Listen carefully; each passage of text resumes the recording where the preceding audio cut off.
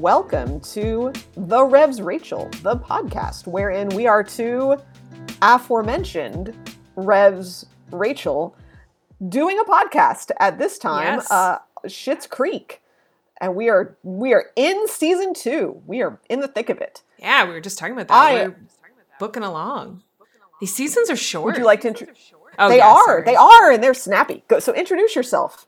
Yeah, hi. I am Rachel Harrison. I am the priest in charge of St. Paul's Episcopal Church in Mount Vernon, Ohio, which is right down the road from the Reverend Rachel Kessler. I am the rector of Harcourt Parish in Gambier, Ohio, and chaplain at Kenyon College here in lovely rural Ohio, where spring is springing.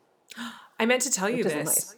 Nice. I was going through, and these were old. This was before I had ever thought that I might wind up in this area, but I was going through some of my old history notes looking for something. I don't know why, but old seminary Episcopal Church history class. And I had a note in there specifically. I'll have to show you a screenshot of it, but it was a bunch of notes about why there's still a chaplaincy at Kenyon College. Well, it was very funny. I need to know about that because for a long time there was not a chaplaincy at Kenyon College. So yeah, that's why I'm like resurrecting the chaplaincy after it was dormant for like 30 years. Well, and that was actually part of the conversation, is that my professor, I think he had actually looked it up because he was looking at, we were talking about Philander Chase, who, for everyone who does not know, Philander Chase is, he was this amazing Episcopal church planner who basically... But everyone hated him. He was also kind of a jerk. He was kind of a jerk, but he got run out of... We sing about him at Kenyon, but he lasted here for like 2 years before they ran him out of town, which I love. It's my favorite thing about Kenyon history. It's really great. But the thing I love about Philander Chase is he's one of those people who I think we can definitively say was a jerk. The historical record is pretty clear on that. So was Paul, probably. If you want to, so was probably Paul. He was the jerk that we needed. One of the things that I think is really funny is that when I first came here, the same professor, Dan Jocelyn Simatowski, who's the history professor at Seminary of the Southwest, he immediately asked me, "Oh, the church that you're at, you should check and find out if it was founded by Philander Chase." Funny. Interestingly, we are one of the few churches in Central Ohio that does not have really any connection to Philander Chase. That is why Harcourt Parish and St. Paul's will never be joined. They are irreconcilable parishes, I think. Well, it's fascinating because I was like, yeah, there must be some connection. And the best that we have is that at one point, I think his mother-in-law attended here. We actually can verify that historically. Well, if you get like my great parishioner, the great Perry Lentz, for anyone out there, for any like weird Kenyon alum who happens upon this podcast, you know who Perry Lentz is. But he is the retired English professor in like Kenyon, just like a figure of Kenyoniana. And which is a term. We have a person on staff at Kenyon who is called the keeper of Kenyoniana. Love it. Just because we are a silly place, as Monty Python says of Camelot in Monty Python, the Holy Grail. Don't come to Kenyon. It is a silly place. But so this parishioner of mine, who's a former Kenyon professor, who does all this church history stuff in his free time, will talk about Harcourt and St. Paul's and how we are famously low church, which is really ironic because like I'm the Anglo-Catholic and you're the much more low church like type. But Harcourt is, has this history of all of these like highly evangelical low church bishops and figures in the Episcopal Church who really invested in it. And St. Paul's is much more like just the architecture of your church is far more high church Anglo-Catholic. Like I can see it being a very different spirituality than what Philander Chase in his church planting ways was about. Well, your Harcourt Parish, the building is fascinating because for sure. One of the things that I've been teaching at my parish is that our church, it was not designed with this, or the 79 prayer book doesn't work well in our space. Our current prayer book. And it's fine. I mean, it's not like that's a problem, but I mean, it was not designed. The ideal, as we learned in seminary, like the ideal church or structure is not what we have. And because of the way our church is built, there's not a whole lot we can do about it, even if we wanted to, without sacrificing a lot of space. Your church, though, which it was built in 1820s? No, it's actually much later. It's just post. Oh, okay. I think it's like 1870-ish or something. It's post. Okay. The church built. Kenyon is older, but the chapel Gotcha. building itself it currently is like post Civil War. And see, that's perfect. Your church was built 100 years before the 79 prayer book, and it is perfectly designed for it. It is actually. It's very amazing. True.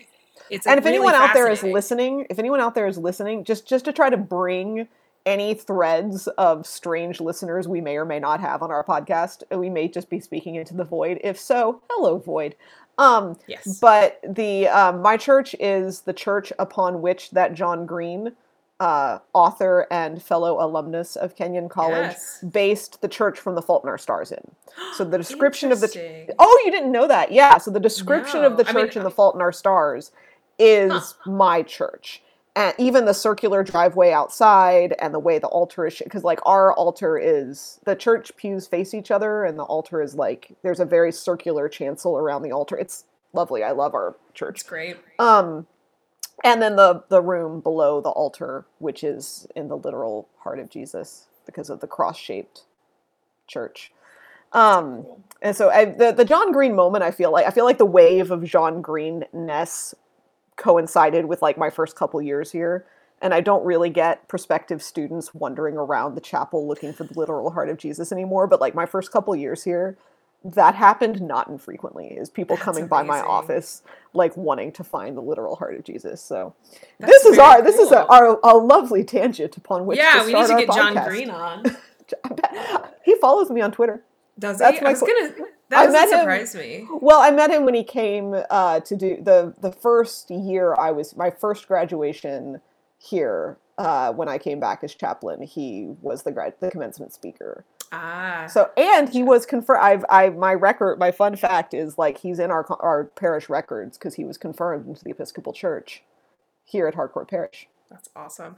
Will and I are big fans of his Crash Course history series. Oh, it's fantastic. We would be totally geeking out if I've never read Fault in Our Stars. I should. I like his online content more than I like his. I shouldn't say that, but I mean, well, it's not for us. Right? No, it's true. It's true. It is not for us. We are not the demographic. But I find his online, all of the Green Brothers online content. Oh, Crash Course History is fabulous. Really fantastic. I recommend it to parishioners all the time, and I partly couch it as he's an Episcopalian, and he says in the episodes. Well, he actually, when he came back, this was before I returned to work here, but I've seen this clip, and for a while, I think the John Green, like the height of the John Green moment has passed. So I don't know how effective this would be anymore, but we were wanting to like cut it out of the archived recording of his talk at Kenyon because someone asked him like what the most underutilized resource on campus was. Ooh. And he said in the podcast, like 10 to 11 a.m. in the Church of the Holy Spirit on Sunday mornings. Nice. Which was awesome. Oh, that's so cool. Yeah, you need to like put that on your website somewhere. Yeah. Like just as a pull quote. Yep. Officially endorsed. Officially endorsed by John Green. Yeah. That's fantastic. Anyway. I love that. I love that we were like deep into like high church, low church, and then brought it back to pop culture. Love it. This is what we do. This is the content you're here for, friends. Should we try to talk about Schitt's Creek? I don't know. Let's do it. So I was gonna say right before we started recording, I was telling Rachel that my Netflix was out of whack with where I was in the episodes because I was trying to be so good. And follow along and not watch any, like while we were doing this podcast, I was not going to watch any episodes out of order so I could follow the story as it unfolded more faithfully. And then I was just having a time and I needed to watch some later episodes to warm the deep cockles. And I feel like anyone out there who knows like plot developments of later seasons can appreciate why you just sometimes need to watch some of those later episodes to just fill the dark holes of your heart. And that's where we were. But I've caught back up. I've come back to where we are with episode 7 of season 2, The Candidate. Yes, I loved it. So Moira ponders a life in politics, a newly single Alexis hunts for a buddy to hang out with, and David and Stevie go drinking. So you felt good about these episodes. I did. I enjoyed these episodes. I think I liked. Well, I won't go into it. I was going to say I think I liked episode. Oh, now I'm getting confused about which episode. So there's the candidate and then episode the milk. 8. Yeah, Yes, I liked the milk. I liked the milk one better. It was such a great episode. But there's some really subtle there's some things that I really liked in the candidate episode that I got.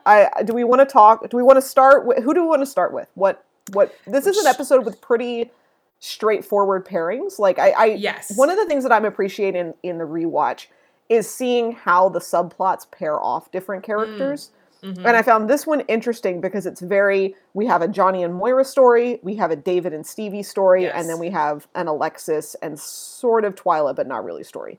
So it's like the characters are in very, like, are with the people you expect them to be with. Yes.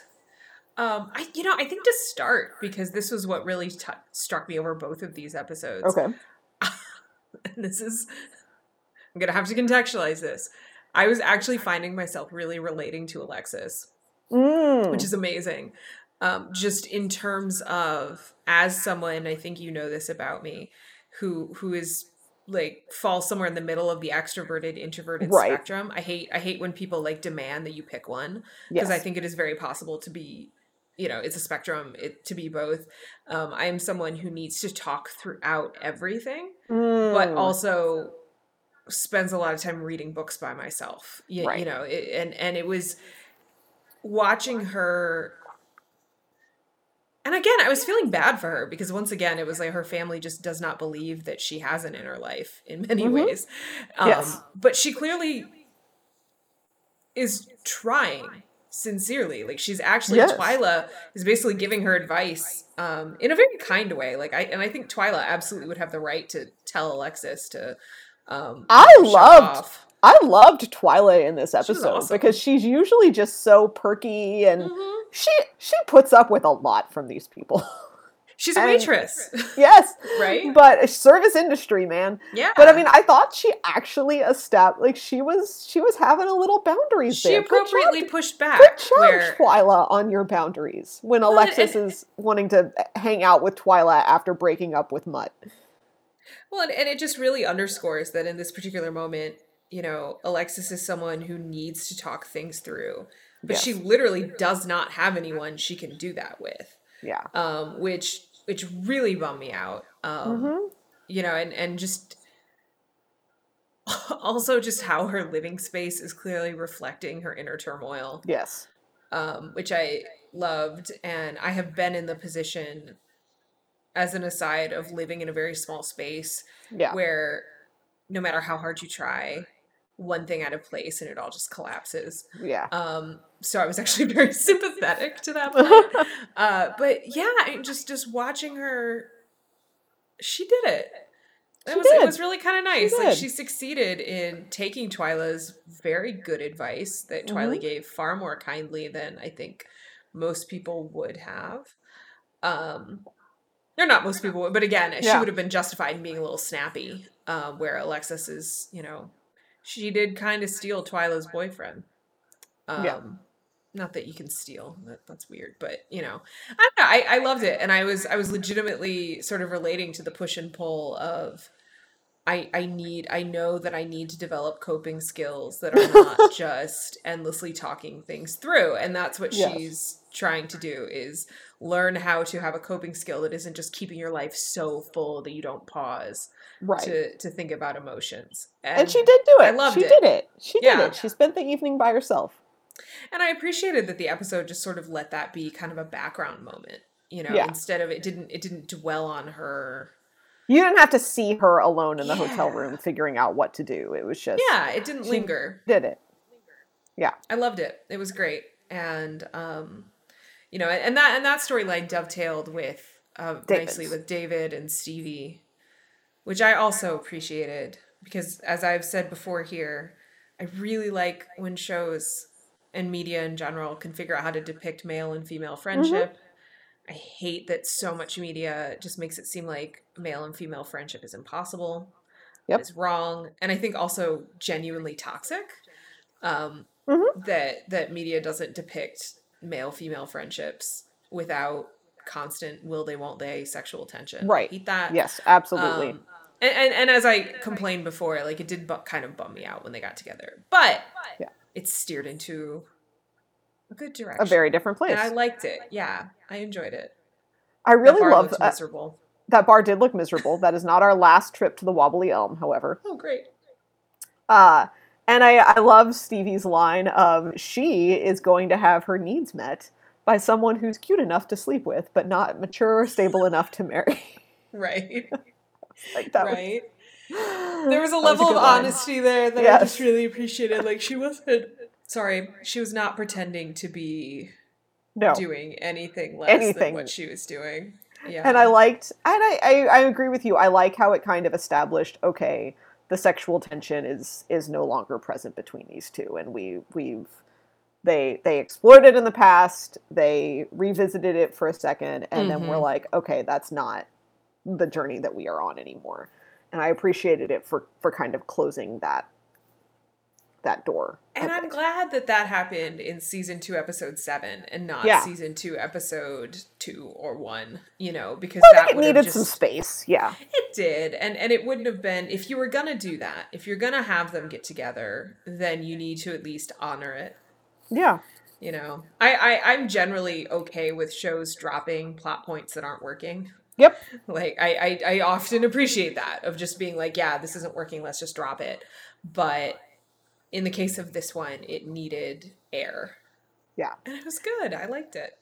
The other moment that we need to talk about is when David is trying to convince Alexis to come out with, or not even convince, but just assuming that she's going to give up and come out and find them. The having the conversation about being abducted in the sketchy bar, Yes. and Alexis is, no, if anyone's supposed to get abducted in a sketchy bar, it's supposed to be me, and here's how you get out of it if you wake up with your hands duct taped together. And like, Right. Alexis has whatever mysterious. I still like the Alexis Rose International Woman of Mystery supercuts that exist on YouTube, which are glorious. You know, the CIA recruits people to be, you don't have to be a full agent to be an informant. Exactly. Is all I Exactly. have to say. There was another example too of Alexis where it's like, my God, no one believes in this woman. No. Oh my goodness. And that's tough. That's tough to watch. Like, and they're being jokey about it, but it's like, but it's man, I would love rough, to right? see Like someone- they don't. Yeah. They don't. I would love to see someone believe in her Yes. in some way. We got like 4 more seasons, Rachel. Yes, it's true. So let's talk about Johnny and Moira and the whole candidacy thing. 'Cause Yeah. I thought this was I thought the way this all played out was pretty interesting. It's an interesting dynamic in their marriage. Like watching them navigate this. Well, I liked the moment. So, it's the story of they find out there's a seat on council. There's an assumption that Moira's going to run after her like triumph over council with the planters the week before. She demurs. Then Johnny decides, because like Johnny's trying to find his thing, right? Like this whole season, clearly Johnny's story arc through this season is trying to find his new thing. Yeah. What his purpose is going to be. So then Johnny's like, this could be my purpose. And then Moira shoots him down because it's beneath him. And I think she's being sincere in that. I think she's so, too. 100% sincere until it becomes about her versus Jocelyn, right? Until it becomes Right. about not wanting Jocelyn to get it. And then she goes for it. And I love that back and forth between the two of them over Johnny and Moira over coffee, when it's so awkward, and then Johnny names it, and it's just like, how much longer are we going to do this bit where we go back and forth between Right. us? And Moira's like, oh, a few more minutes, and they're like, okay. So I mean, I do think it's a dynamic in their marriage, but I don't Yes. think it's going to be it's not something that's going to become a thing between them. It's just it's a moment Yes. that I think is awkward. I love that. I love that moment of like, I've definitely been in that moment in marriage of just being like, hey, look, I'm annoyed right now. Yes. I don't think it's going to last longer than about 30 minutes. So just leave me be. So like let's just let that ride out. Let that Yeah. ride out, and then we'll move on. Yeah, I've definitely been there where it's like, just don't talk to me for the next half hour and it's fine. And I'm not going to, I'm not going to make a thing of it, but it's cool. Yes. And I love that. I love it. And I think in so many ways that was such a great just a show of, again, of what a strong relationship they have, Yes. that they're able to do that, and there was a level of honesty there in a conversation where both people are just refusing to just out and out say what they want. Exactly. Well, and and then I want to talk about and it plays out over both of the episodes, I think, is the Jocelyn Moira dynamic, right? Of what the relationship between these two women is. Cuz I think sort of similarly with Twyla, we're getting at something with Jocelyn of like just that tiny bit of pushback against Mm-hmm. these people that have entered into their lives, and I'm sure if you actually had to deal with any of the Roses on a daily basis, it would get kind of insufferable. Yeah. So Yeah, I no. find, yeah, go ahead. Oh no, I was just gonna say, like, watching David and Stevie interact, and I would say this about both characters, so I think it's a fairly equal relationship, but it's exhausting. Hmm. You know, it's like, oh my, I would not want a friendship like this personally. You It know, gets just better. this. It Well, gets better. but I just think that's how all of these people Yeah. kind of interact right now. You know, it's Yeah. just like sort of constant razzing. And by the way, I know people who have relationships like that. Oh That's kind of yeah. the fun. You know, I don't even mean it in a judgmental way, but it's just Yeah. like, oh my goodness, this is just Well, and I think exhausting. why it works with David and Stevie is that they, as kind of you point, like they're both in that place. Like Yes. they're both people that don't really have relationships with anyone else, so they can only relate to that other person who is equally insufferable to them. And I think they see that and acknowledge it in one another and are able to, like, there's something then that kind of works there. Yes. Um, It's a but I think kindred for any spirit. yeah, but for anyone else, it's for these other like functional human beings, I think there is a kind of pushback. And I like that pushback between Jocelyn and Moira that happens, right? That feels very real and very human. Mm-hmm. And there's a part of me that feels like, oh, do we have to make that the whole women again, like Yeah. women catfight aspect of it? But I think it's something deeper than that, right? Like that it is about navigating their relationship and where they are with respect to the other person. And also just their relationship. Both of them are kind of negotiating their relationship to the town. Yeah. You know, Yeah. I mean, Jocelyn mentions, I can't remember which episode it's in, just talks about like she's clearly insecure about the idea that people are just going to assume that she's on council because her husband is the mayor. Yeah. Yeah. Which correct, you know, I mean that's not like an Yeah. insecurity that is unfounded. That is a valid take. And but at the same time, she probably does kind of expect to a degree, like, oh, Mhm. nobody's going to run against me, and so yeah, it's more complicated. These two characters sort of figuring out how they fit in and the limits of it is interesting. Yeah. It's really interesting.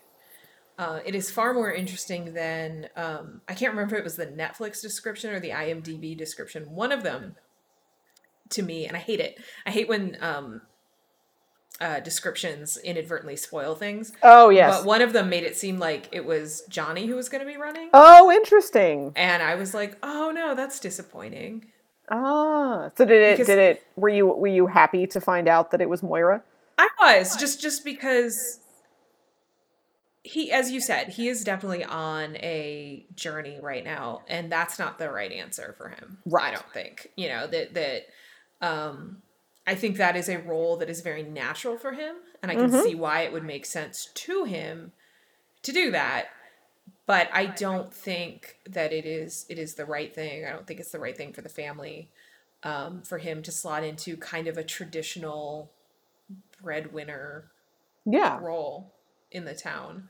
Well, also, how much this is where my experience as the wife of a small town politician I knew we is were like getting here. these. Well, we have to, right? Like, Right? how much work are you doing every day? I cannot believe that the town of Schitt's Creek is any bigger than the town of Gambier, Ohio, and Can't be.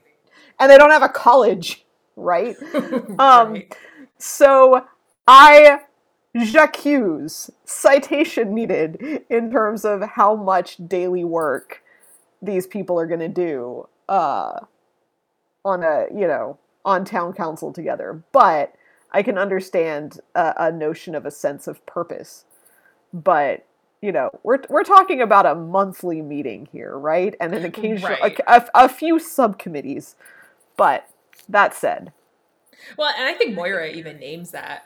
I don't even think she's yes, being rude about it, where it's like, this isn't a full-time job. no, no, She doesn't have any illusions about that. no. Which is, Well, and good. again, I don't know how much Johnny is trying to find money or meaning, right? Which Right. is he looking for more, right? Is it Yeah. making money and getting back his wealth, or is it claiming a sense of purpose and identity? Is I feel like the deeper question. But And he probably doesn't know, because yeah, I think that is one of the things that can be so oppressive about the breadwinner identity for anybody, is that yeah, when you've defined yourself by your ability to produce, yep. how do you define Lies of production? capitalism. Well, and it's like the thing that we talked about last week is that, he is not wrong that sometimes being a leader is about sitting around and thinking. Yes. Now you do need to turn it off and do stuff, but Mm-hmm. I mean, I have to work on 2 sermons today. Yeah. A lot of that's going to be pacing around my office. Yep. That's how that works, and that's fine. That's totally fine, and that's normal, and that's work. But yeah, for him though, it's he knows that his thinking isn't producing anything. He's Yeah. not stupid. I mean, that's I think a Yeah. big part of what this season has been about too, is that he does actually have business knowledge. It comes Yeah. out. Yeah. And Yeah. that's been fun to see, the little flickers of that. Yeah. Of that he does know how to bring an idea to fruition. But that's hard. That's hard. Mm-hmm. It's hard to come up with an idea that makes sense. Yep. Bagels weren't it. We know Nope. that. And to shift it to episode Yes. 2, raw milk is not it either. So the milk thing cracked me up because I had actually fairly recently read some stories about that lately there's been a rise in illegal milk sales in the That's Midwest. hilarious. That is really Of funny. people wanting it and health officials being like, it's not illegal to punish people.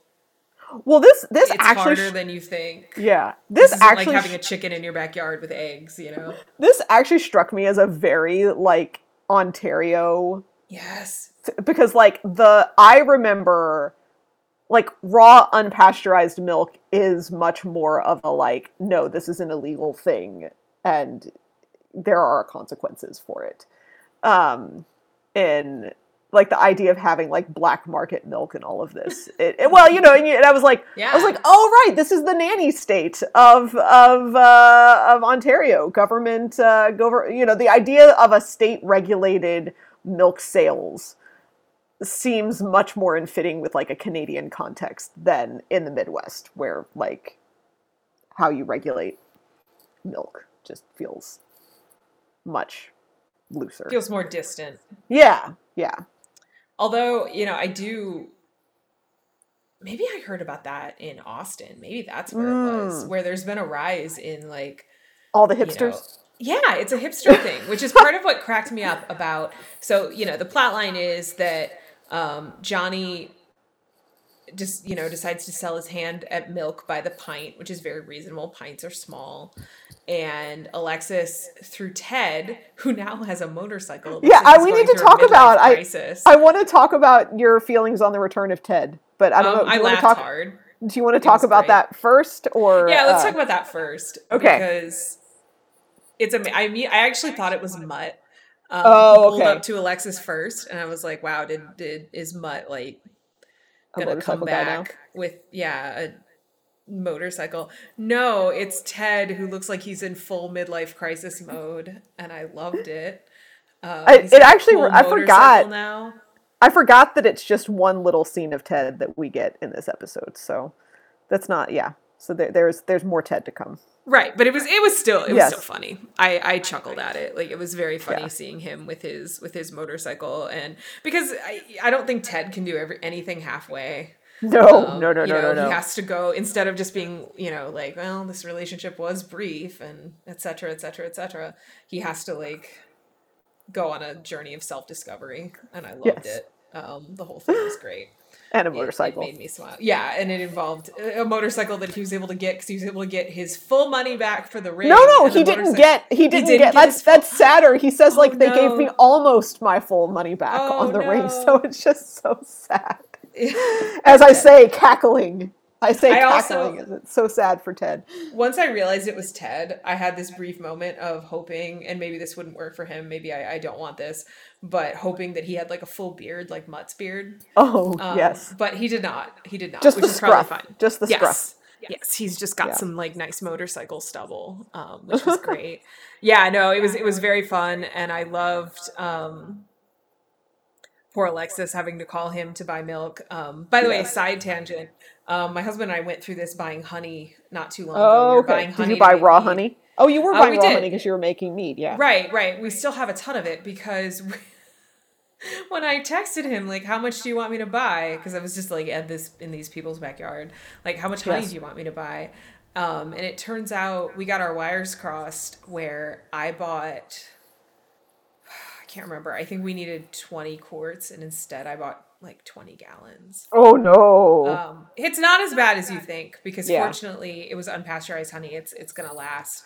And we discovered some old-fashioned mead recipes where literally it's nothing but water and honey. So you do need a lot. So it was okay. But I come back with it, and he's like, I'm looking at the text. I I'm like, wanna I say- bought what you said.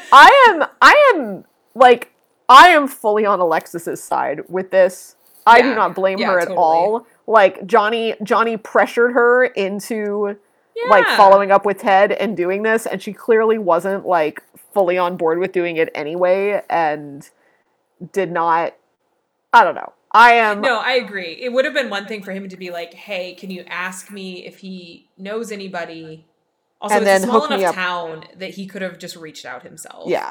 Like, the town is small. That said, one of the things that cracked me up, like, the hipster element of it, my first thought looking at Alexis is, like, she could totally pass herself off as, like, a hipster, no, I'm using this milk to make, I don't know, yogurt or something. Yes, exactly.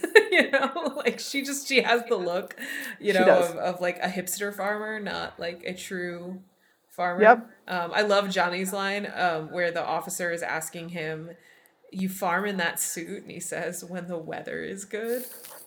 I loved that. Yeah. That was great. Reminded me of, did you watch 30 Rock? I did. Not all the way. I gave up at some point, but That's I watched fair. a lot of it. That's fair, because it definitely flags in the later seasons. But it reminded me of Jack Donaghy's line where he's putting on a tux. Oh, yes. And she's asking why, like, what am I, a farmer? It's after 6. What am I, a farmer? Yeah, Yes. it's a great line. So yes. good. It's perfect. Written by Donald Glover. Just to make it even better. But Yes. yeah, that whole sequence of events of watching them have to dump out the illegal $400 worth of Yes. illegal milk was tragic. And I do love the idea of the police having checkpoints to check for just such things. The other bit of Canadiana I had to note in this episode is Johnny makes a reference at some point. Or maybe I can't remember. I just made a note and now I can't remember who said it, but there was a reference to the Queen's birthday. And everybody doing something on the Queen's birthday. And I was like, there you go. There's a little, That's right. there's a little Moira Commonwealth said it. tribute. Oh, it's She said she Moira hasn't said it. Okay. smiled since the 70s. Oh, yes. So- And she hasn't smiled since the 70s. Yes. Which So, makes it okay that Moira's not approachable. yes. There you go. That's what it was. Because she had a candidate's breakfast, Yes. which was amazing. I kind of wish we'd seen a little bit more of the candidate's breakfast. It sounded delightful, where they were serving cupcakes for Yes. breakfast. Always a good choice, especially in a pandemic. That sounds I fine to me. find myself anytime I'm watching a show where there's any kind of event now, there's like two feelings at war within me. One is people, and then the other is Right. I just want to go to a function. I want to go to Any any kind of function. any Yeah. function. I don't care what it is. Just please Right. let me go to a function where food is served to me and there are people and there is purpose. So yeah, there's a Well, little bit of I that. was planning a future function today, kind of, and it just feels Ooh, weirdly subversive, where it's like, we're going to be able to do this. are we? Are we? Right. And then there's this Are little we? voice in my head that's like, don't get excited, Rachel. Yeah, Don't get excited. But I am. excellent. Which is probably good. Actually, that's probably good. But yeah, no, it was this was the episode where Jocelyn goes to the newly revamped Blouse Barn, which, oh my goodness. What did you I think of said the newly before revamped? that I'm really rooting for David in this job. I think he may have gone a step too far. Yes. He's drifting into like, I'm like, was this store designed by Tim Burton? Is what I think when I go in there. versus like an Ann Taylor. Yes, exactly. Which I feel like is achievable, Yes, like an Ann exactly. Taylor vibe versus like, yeah, were there There were crows. There were a lot of crows. Okay, good. Yes, there Yes, were I thought so. definitely crows. There was, and like black feathers everywhere. Yes. And to be fair, the clothes looked great, and They he did. did style Jocelyn Yeah. very well. Except he told her not to wear the blazer with the He skirt. did, and he was very offended that she did the matchy black on top, black on bottom. Yeah. But she looks great. He even got her to change up her hair to be a little Yes. more modern, which was amazing. I would love to know where she got her hair done. Yep. As we've established.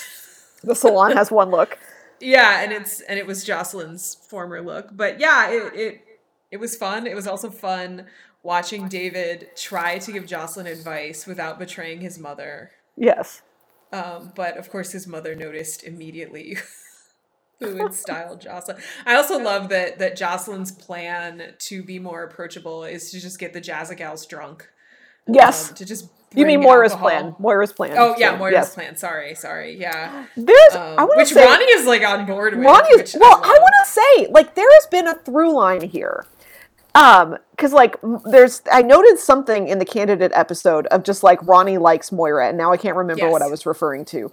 But, No, like, there was a Ronnie is moment where on, she made a there's a look. moment, right? Yeah. And there is she's the one who approaches Moira after the town council meeting in the previous episode to say, like, good work.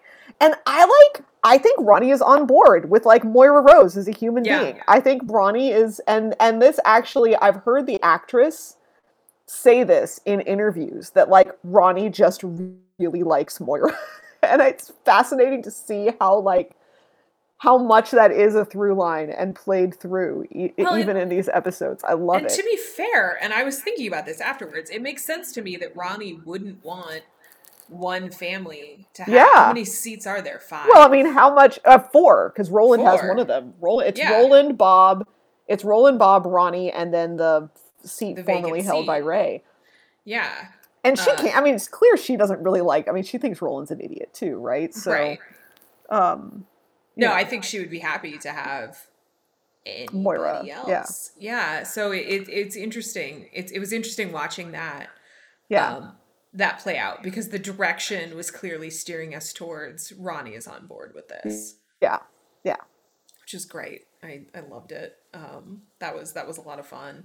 And watching Moira desperately try to relate to the common woman. Yes. Was just amazing. And, trying to use poor Stevie as a one-woman focus group.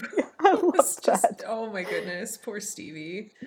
Like, that was just amazing. And, her outfits are just... Well, I love Stevie's comment of, like, I would vote for you because you wore that to the candidates, which is very Stevie. Just very Stevie. Yes, it was very good. And Moira's definitely picking up on all the sarcasm. And I loved David being put in the middle with the Blouse Barn. I'm really curious to see how the Blouse Barn goes. Oh, just come along for the ride. Oh, I know. I'm ready. I'm ready for it. I love it. And it was this episode was one of those ones that for me moved fast, like narratively, where I was sort of and this is always a compliment from me. I was sort of surprised when it was over. Yeah. you know, that Well, they say, I've said this before, but like one of the things that they do is I feel like they fit 40-minute drama plot lines in 20-minute sitcom yeah. episodes. And like, so I feel like very often Schitt's Creek's episodes are very full. Yeah, they can be densely Dense. plotted, which Dense, is yeah. not a problem. And again, that's a compliment to Well, how it just good the means they're plotting very, is. I think what I would say is they're very economically written, right? Like Mm-hmm. there's just a lot, the scenes and the dialogue is well chosen to just do a lot efficiently.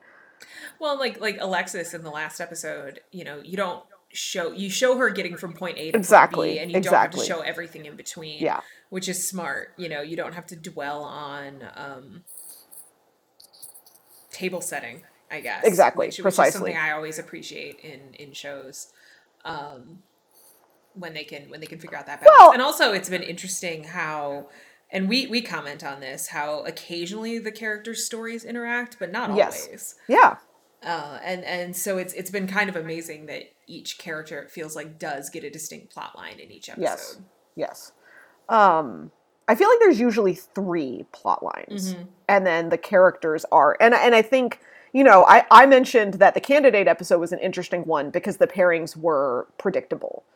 Right. You had Johnny Moira, David, and Stevie, and then Alexis off on her own. And this one I think is one that they shake things up, right? You Mm-hmm. get, I thought the Johnny Alexis Roland Yeah. mini adventure was delightful, right? Because you really Mm-hmm. don't see Alexis and Roland together No. at all, right? And then, you know, to have Moira, to have David and Jocelyn was interesting, having some Yeah. screen time together.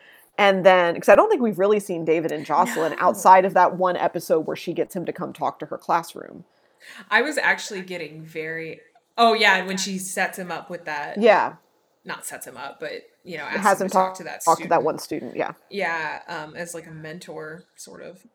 But Yes. the worst episode of season one, that one. But anyway, when Jocelyn came in to the Bloss Barn, I was really worried that he was going to be mean to her because I did not want that. Well, again, I don't think David is fundamentally a mean. And I think I've quoted this line to you before, and it's from the series finale. So it's from like literally the end of the Right. show. But Moira has a line of David can be like he can be hurtful, but it's all fear based. Mm-hmm. And I feel like it's such a line that sums up David. He is, and the show explores this over the coming Yes. seasons of how much he's been hurt by people and how deeply sensitive he is. And I think, like, fundamentally, I actually believe David Rose is a fully decent human being, but just has so much guard up. Mm-hmm. And so I think the fact that he is not mean to Jocelyn and actually kind of helps her is who David is, Yeah. like, fundamentally. But he's protecting himself Oh, so 100, much. fully. You know, that he, and also, to be fair, in that situation, he knows his mother's gonna, Yeah. this will get Yes. back to her. Yes. So in Yeah. fairness to him, there is a lot going on there. But I mean, more like in these episodes, in his interactions with Alexis, it's like, oh my goodness, dude, be nice to your sister. I know. Like, I Yes. realize that she has, in her own way of self-protecting, her way of self-protecting is by being ridiculous. Well, being You know, ridiculous, and she's been off by her, purpose. right? Being Yeah. ridiculous, and it's a different kind of, it's a different type of self-protection of like, I'm just gonna go off and be adventurous and be on my Right. own. And I And not think, hold on to anything too and not hold on to strongly. anything. And I think in a weird way, it's people thinking she's stronger than she is. Right? Yeah, It's people that's a good thinking, point. "Oh, you're just you're just Alexis. always You fine. go off and have your adventure." And this, there's an episode. Oh, there's an episode in season 3 when David and Alexis have a conversation, and I think it speaks into. So like, we just need to like, I'll remember this when we get to that episode and Right. bring it up. That there's just a great conversation between the two of them. It's one of my favorite conversations between the two of them. And I think it's just, she's Alexis. She takes care of herself. And so it's not even that people are trying to not believe in her, but just don't even see her as having vulnerability and Right. like that she would actually be upset about anything. So I think that's some of the dynamic. Yeah, that's interesting. And that in some ways, I think someone like David, who is so insecure, would look at someone like her and think, "Well, you're fine." Yeah. You know, Yeah. I can say that, you know, in my own life, I've been guilty of that, of looking at other people and being like, "Well, your life is perfect." Yeah. You Well, know, and you like, never show, and what you could never you show need? you never show the weakness. You never reach out. You never show, you like, you know, it's, you don't indicate that you need us. So I'm just going to assume that you don't. Right. Um, And that's the tricky thing, is that it's so important in yeah. relationships to believe people when they say they need or don't need something. Yeah. But, you know, this is a great example of someone who is clearly in desperate need of real connection and not the kind of weak, false connection that I Yeah. think she goes for. Um, and just nobody in her life, she just doesn't know how to articulate it, and the people in her life Yeah. are not looking at her and saying, you know, you don't need another mutt in your life. Yeah. You know, Yeah. you need real relationship. Mm-hmm. It's great. It's good stuff. Excellent. I It's love the getting, comedy in both of these episodes. It was yeah. very fun. It was fun watching, very fun watching Alexis try to help Johnny and Roland get through, Well, and a then police talking about barricade. when She I was went so through ready. when I went through checkpoints in Johannesburg, and Right. Johnny's like, "When were you in Johannesburg? You were 14." And I love, man, Yeah. Eugene Levy's eyebrows deserve an Emmy, Yes. because just the way his reaction shots to Alexis in that scene in the truck are just gold. Right. I love it so much. Oh, Anyway. yeah, that was really great. What did she say? It's just like, she said it's just like a drive-through, but everyone has guns. Yes. It was so good. It was so good.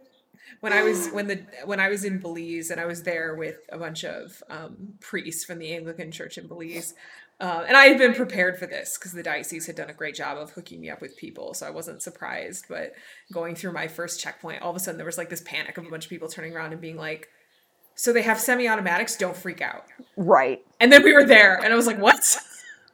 It was but these were other Yes. Americans. And I was like, "No, guys, it's okay. I've been primed." But it was just very Right. funny. Like, just this last second panic of just people who just hadn't thought about it. And so I think part of my amusement there was from that memory bubbling up. Yes. It was very good. Yeah, good episodes. Well, I had a lot of fun. I anything- would say both of these were solid 3.5 to 4. Yeah, I would say solid 4. Maybe the first one 3.5. Milk Yeah, Money first 4. one, I love 3.5. there's just so much good stuff, and the return of Ted in Milk Money gets a boost from me. But and just I like that it's almost hard to rank these two episodes separately I know. because they fold into each other. The arc. Well, and I don't So know many what of to, the episodes have been self-contained, and Yes. these two are very much not. I think Schitt's Creek does an interesting job of, as it goes on, of like having. I like television that is both serialized and episodic, right? I like television where you can sit down and you're like, I want to watch this episode because I know it has this Yes. story, and that it will be a good structured episode of television.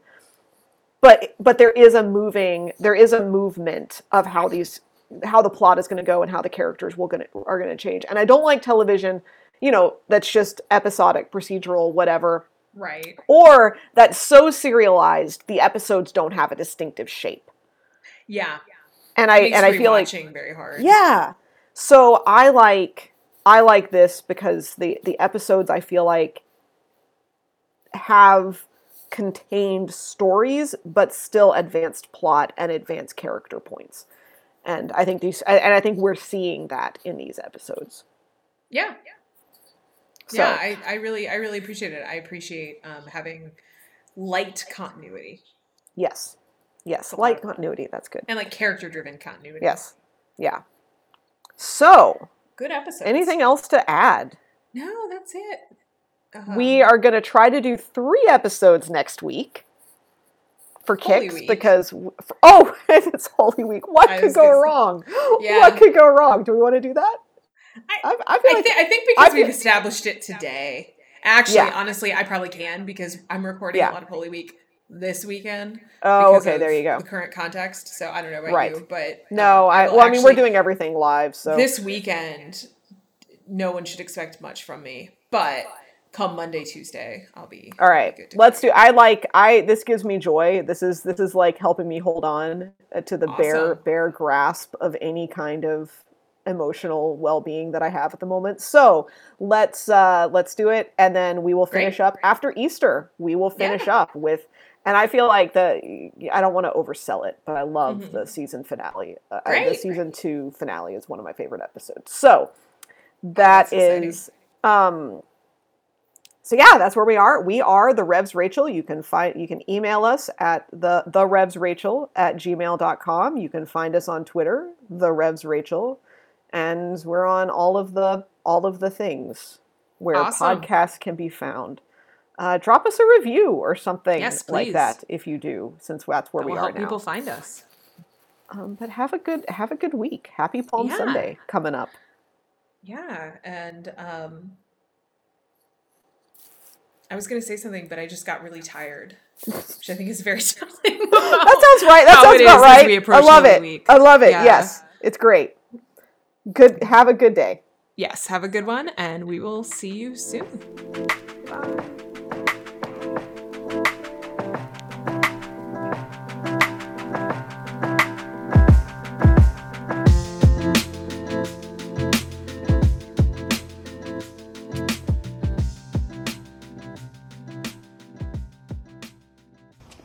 I am filled with Christ's love.